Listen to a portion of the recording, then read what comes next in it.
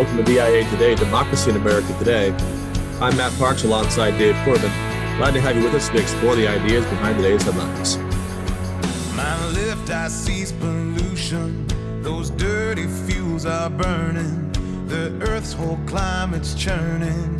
Clean energy solution. My right eye scans the bill. Fossil fuels are cheap. Wind and solar too steep. Drill, baby, drill. Predefined, misaligned, polarized division. Shuttered mind, worse than blind. 2020 vision. How you doing, Dave? Great. How about yourself, Matt? How'd graduation go at King's? Oh, it was great. The day was terrible. It was rainy and pretty cold, and there's a beautiful park right outside the church where we do graduation, and it was of no value to us because all the great pictures and opportunity for conversation out there you normally have, you had to do all that inside the church. But the ceremony itself went really, really well. I mean, I've had several people who've been at King's for 20 years say it was the best ceremony in their time. And I would say it's definitely up there in terms of my 12 years, maybe the best. So a lot of people had to put in a lot of long hours to make it happen. We had some COVID issues, just, the logistics of doing this for the first time in 3 years, the full ceremony and all the other events around it. So new people in new roles anyway. So it was a lot, but everyone stepped up, and the speaker was great. The valedictorian speech was great. All the things we graded a few weeks ago, they would have all come out as A's. So, and I managed to not butcher anybody's name, as I had to read the names of all the graduates as the interim provost, the thing I've been worried about for essentially from the day that I took the position. Well done. Congratulations. So, yeah. another year in the books. So, well, the funny thing is almost the minute graduation was over, we had this beautiful weather arrive here. So it's a gorgeous week. 70 degrees every day and sunny and bright. And so definitely felt like, okay, academic year's over and time to get out and do some things. A little more theoretical for me, given my ongoing responsibilities, but I know some of my colleagues at least are probably enjoying the fresh air and good weather. Well, rest is a good thing. So, and hopefully we can get there soon here. We have 90-degree weather pretty much every day the next 2 weeks. So, okay. No complaints, however. There's still water sources here, so we're all good. That's good. That's important. And how many more weeks until you have graduation? We have 2 more weeks after this week. So these next 2 weeks, we have senior theses. So we have, I think, 54 students who are presenting 20 minutes of material that they've memorized from a paper that they wrote over the year.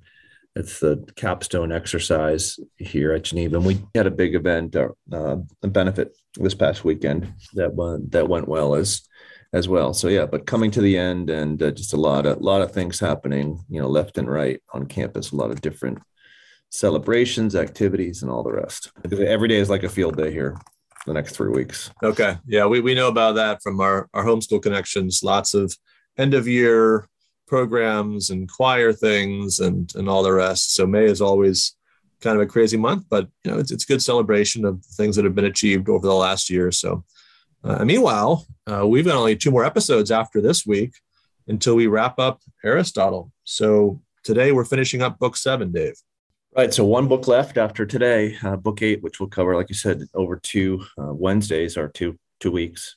I want to kind of just give a transition to the last 2 chapters of book 7 in the politics of, and we go back to chapter 15 where Aristotle says something really important for us to frame everything that's going to come thereafter, that peace is the end of war and leisure of toil.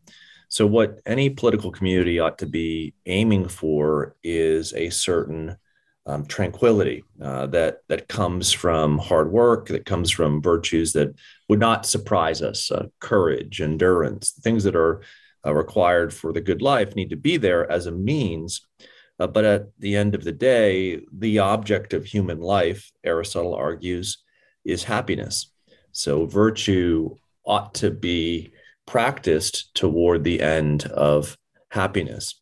And here he draws a clear distinction between that definition of virtue and habits drawn toward happiness and the virtue practiced by the Spartans. The Spartans were a great warrior people who wanted to preserve their peace, but in order to preserve their peace, they had to act warlike in everything they did. So they never kind of let their foot off the pedal, so to speak. And that single virtue of being courageous warriors actually distorted the Spartan regime. And then I think this brings into play a lot of the way that Aristotle has outlined his coverage of politics. And certainly with anything political, there is the influence that nature exerts on the thing. So in order to have politics, you have to have human nature. But secondly, you have to have habits, right? Habits that are either good habits or bad habits. And those habits are either directed by rational principle or irrational principle. They're either directed by reason or they're directed by appetite. So a reasonable or rational approach to the right habits, the right ordering of virtue is necessary in order to achieve individual happiness and to achieve the happiness of a larger community. Which brings us to our reading for today, chapter 16 and 17, the end of book 7. And here it's very interesting that Aristotle takes an approach on questions that we still deal with in the year 2022, but he's, if anything, probably the furthest thing from libertarian in his approach to these subjects.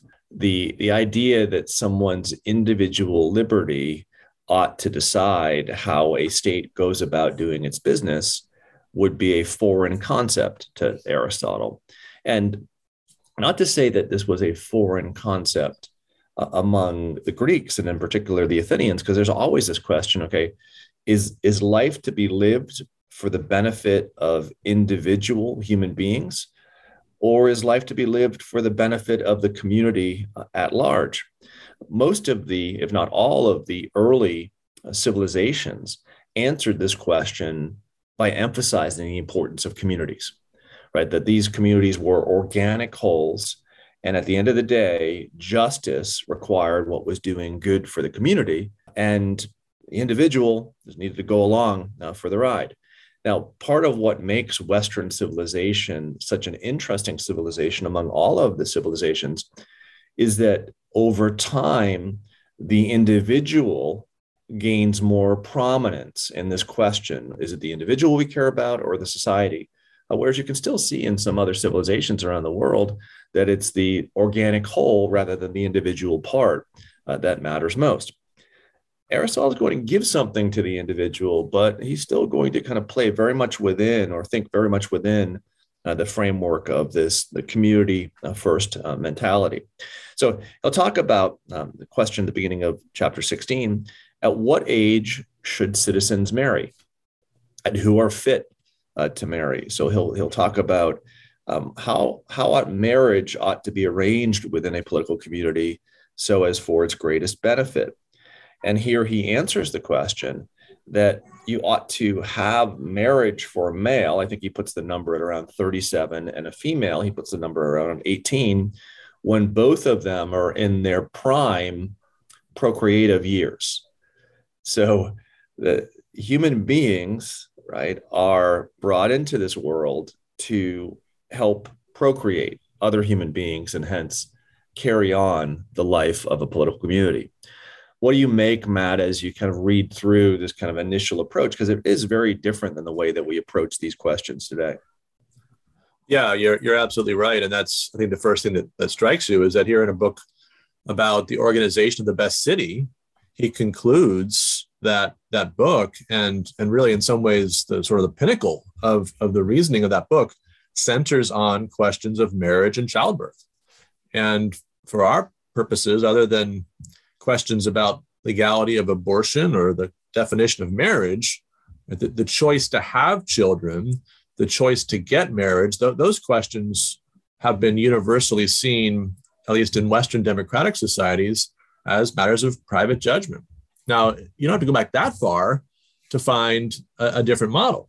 And so, you think about Democracy in America, de Tocqueville, where he talks about how in an aristocracy, although you still have the legal right, you might say, to marry across class lines, the social pressure is very strong not to do that.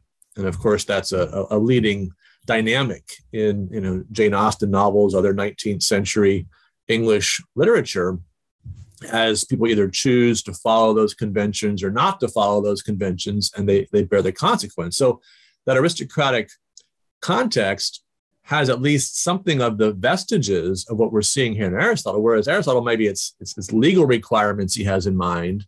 There's at least habits, customs, and social pressure that really you carry right up until the 19th century in a Western aristocratic community.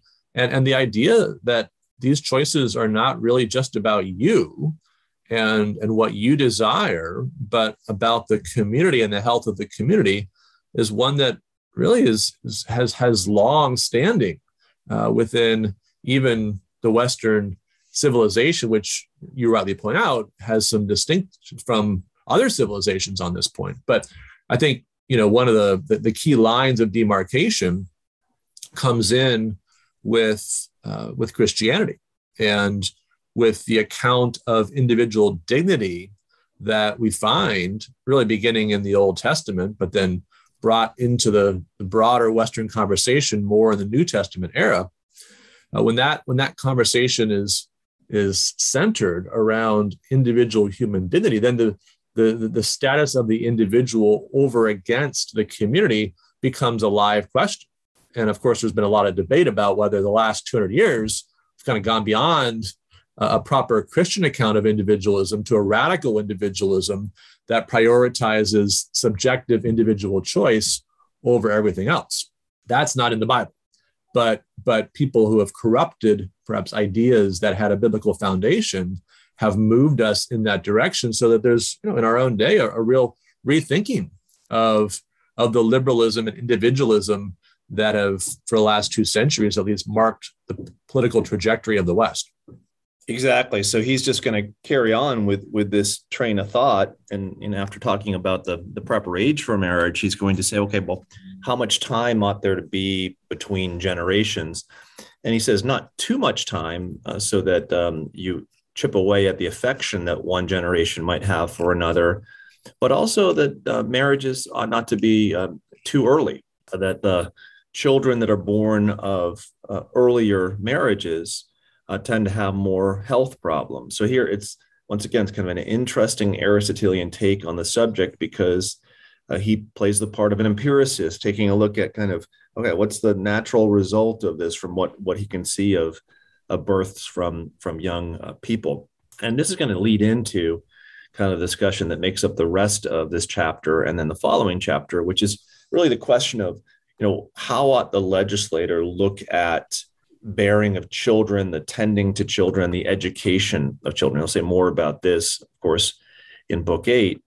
And here he talks about certain more barbaric people that do certain things to their children to make them strong at a young age. So they'll throw them into cold rivers, or they'll clothe them lightly so as to expose them in a way that makes them strong. And here Aristotle says, well, you have to be careful and you have to be incremental in how you bring a human being into this world and not expect something, right, of that nature that they can't perform. But perhaps the most interesting part of what he suggests here is this is the current debate in the United States and will be so throughout this summer and beyond. What about this practice in antiquity of exposing children who are deformed, kind of putting them out in the middle of nowhere and allowing them to die on their own? To what degree ought abortion to be practiced?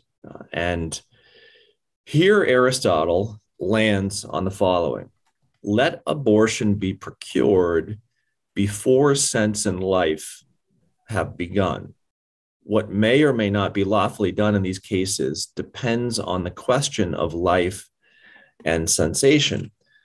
So here, Matt, work us through what Aristotle's suggesting on this front, and then we can come back to the, how the debate then would have been different than the debate today based upon this.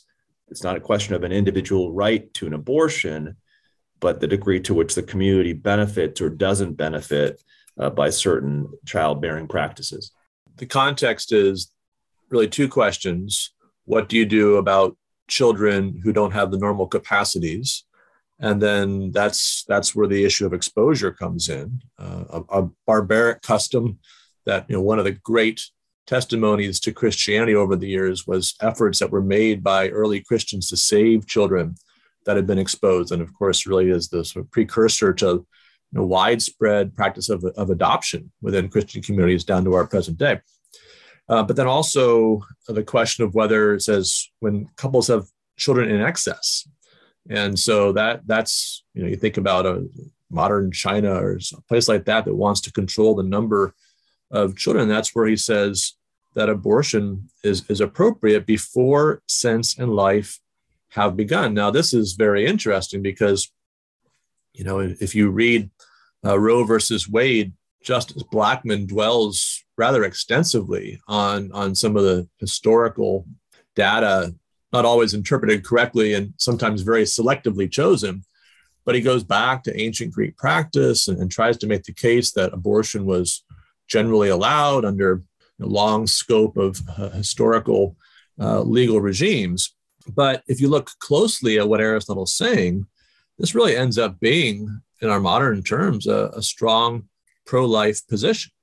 If we say, well, abortion has to be procured before sense and life have begun, then we would say, okay, well, life begins at conception. And we recognize that's a controversial claim today in the sense that it's controverted, but it's really not controversial in any meaningful sense. We can make very simple arguments that demonstrate that life begins at conception. Biologically, it is unquestionably the case that you have a unique member of the species Homo sapiens at that point, genetically. Distinct. Yeah, right, exactly. And then this point, what I always mention is, if you go out to a store to get a pregnancy test, you're not trying to figure out whether or not you've got a cow in your womb, right? It's a human being, right? It's right. It's actually testing, right, for a human being, correct? Exactly, right. So, and the point at which that pregnancy begins, that test would reveal whether you're a woman's pregnant or not, is at conception. There's no question about that. And then a second argument that's just obvious and very Aristotelian is a teleological argument. At what point does a process begin that in the normal course of events leads to a fully developed human being? And the answer is at conception, not before, not after.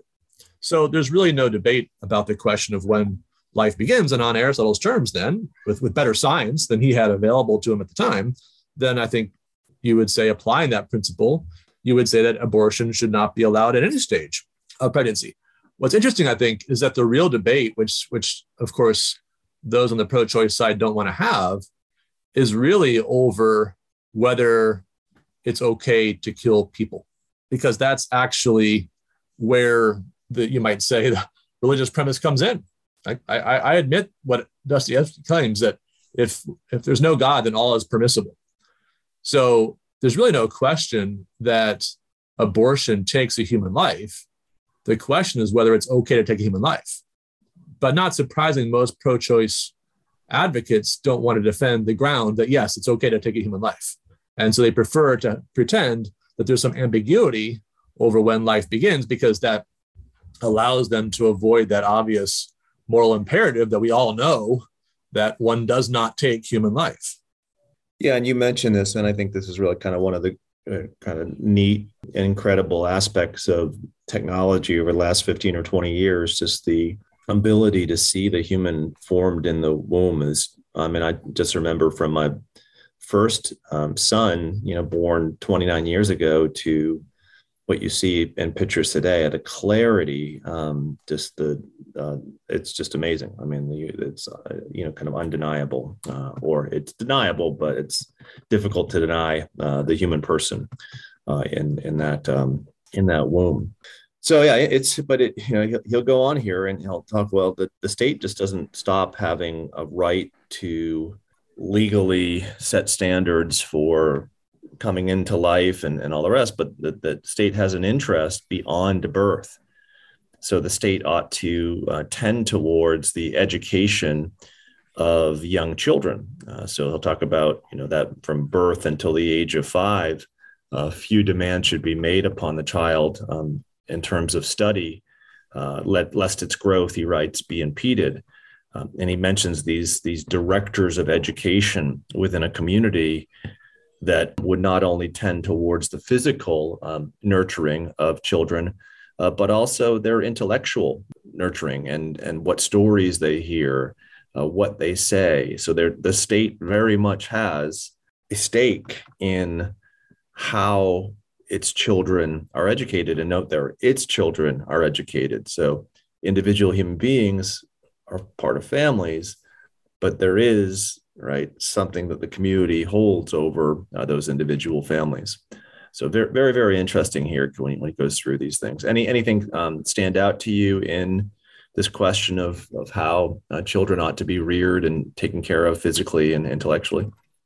Well, I think, given your current role, there's a lot here for the classical Christian movement, I think, because the underlying premise is you educate children in ways that are appropriate to their stage of development.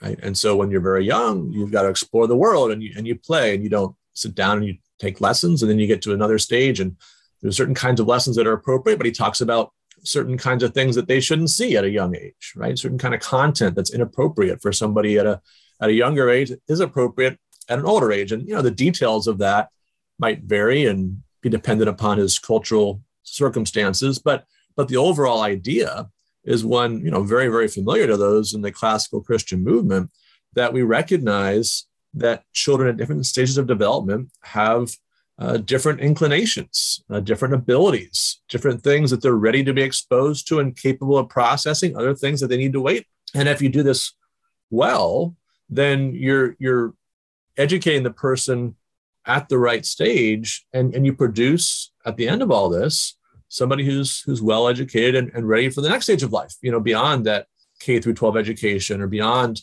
their post-secondary education. And so I think the overall orientation of Aristotle is one that is very helpful in framing the kinds of questions we should ask when we take up those big issues around what students should be taught and when.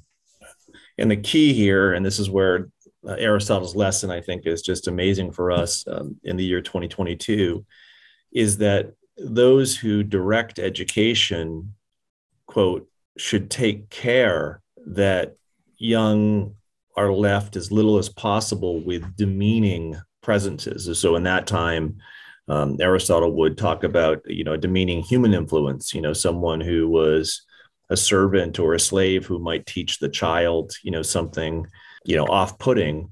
But here, there's the ancient expectation, that someone, who was a slave, wasn't a citizen and hence might be a bad influence. But you could think of kind of contemporary equivalents of that. You think of the internet, you think of social media, you think of those demeaning enterprises that kind of shape not only the soul, but shape the physical habits of children.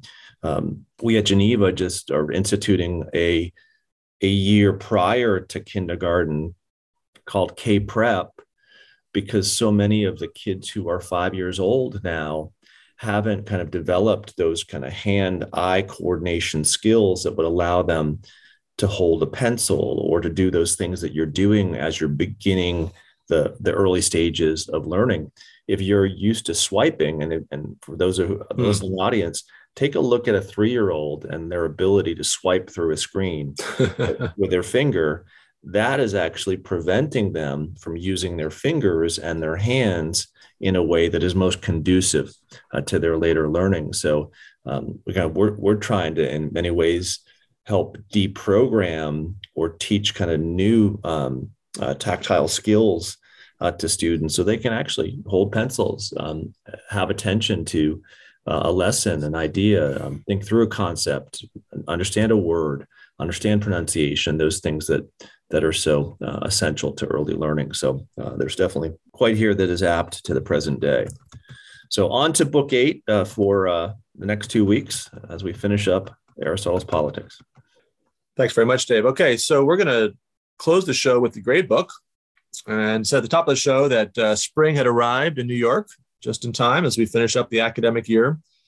And so today we're going to grade some good spring family day trip type of activities. So not quite summer vacation yet. You know, can't take a week off or 2 weeks or whatever and go somewhere exotic. But if you have a nice day and you got a little free time, maybe on a Saturday or, a little holiday, Memorial Day or something like that coming up, what can you do? So I'm going to give you 3 options here, Dave. Get your thoughts on these. All right. So historical site visit. That's probably easier on the East Coast where things are 300, 350 years old. I mean, there are things here that are a couple hundred years old, but it's not as bad as California, where it seemed like the oldest thing was from 1950. So there were other than the missions. Yeah, exactly. There wasn't much there that was historical, but I think it's great. I think we've gone to the Alamo and I'd give that a solid B. I think that those are really good things to do. I think they're great activities for children to think that there were things that happened in the past that helped produce the present. So yeah, a strong B there for historical site visit. I agree that it's a great spot. It's nice. It's outside. It's fresh air. The only difficulty I find is you don't always get the buy-in on the historical piece. Running around on the open field, the battlefield, that's pretty fun. But then reading the signs or, kind of trying to engage the historical stuff, sometimes that can be a little bit of a battle. So I'm going to give that a B as well. All right. Second option, baseball season, of course, begins in April. So gives you a chance to take a trip to the ball game. I would say that the younger they are, the harder the ball game is, because while you may want to stay 9 innings, they want to stay 9 outs. And right. They're like, is it done yet? So, I always found, right, that, that beginning of the game, when you're just looking out over the field, that first kind of half an hour when you sit down and you grab your hot dog, that's great. And even they're kind of excited about it. But then they get to, the actual, okay, so this is what I'm going to do. I want to sit down and watch. Now, maybe if they're like, you were very much into baseball and probably scoring the game and all the rest, you can kind of stay with it from beginning to end. But I would say that for most kids, it kind of starts as a B and moves towards a D rather quickly. So I'm going to give us a C+. Okay. I know that's a heretical, saying that to you as a baseball fan, but. No, I get it for sure. Minor league games, there's so much entertainment between innings. I think sometimes the kids can get more engaged in those, also because it's just a smaller scale. At 6,000 people, 5,000 people, you're so close to the action. You kind of hear more of the sounds of the game and all that. So, yeah, I think that can be a good option to go to the minor leagues. We've done that in Harrisburg and other places over the years. We went to Fenway 3 years ago to take the kids to their first Red Sox game. And, you dream about that. You plan that. You can't wait. And then it's a wet day, cold day in April, and everyone's freezing. And we're, in one of those seats that doesn't face toward home plate. And if you did face toward home plate, there's a big post right there blocking it. And the people in front of us were always getting up in the middle of innings, getting food rather than watching the game. So and you paid $380 for the 4 tickets. And we paid a lot of money. Yeah, it was not exactly the way I pictured it. So they could you've got to take us back a better day, Dad. So I'm glad they want to go back. That's a victory. My son and father and I went to a game a couple of weeks ago, opening weekend with the Yankees and Red Sox. Had a great time.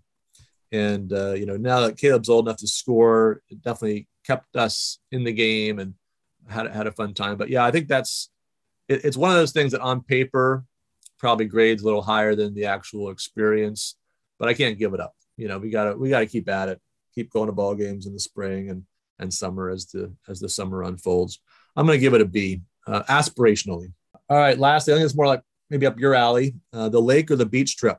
Well, that's an easy one. Here it is already, as I mentioned earlier in the show, in the 90s every day. So it's a requirement that you head toward water for your sanity. And around here, which is kind of what surprised us when we first visited South Texas 5 years ago, there's just a lot of great water spots, mostly rivers. A day at the beach in Texas is a definite F.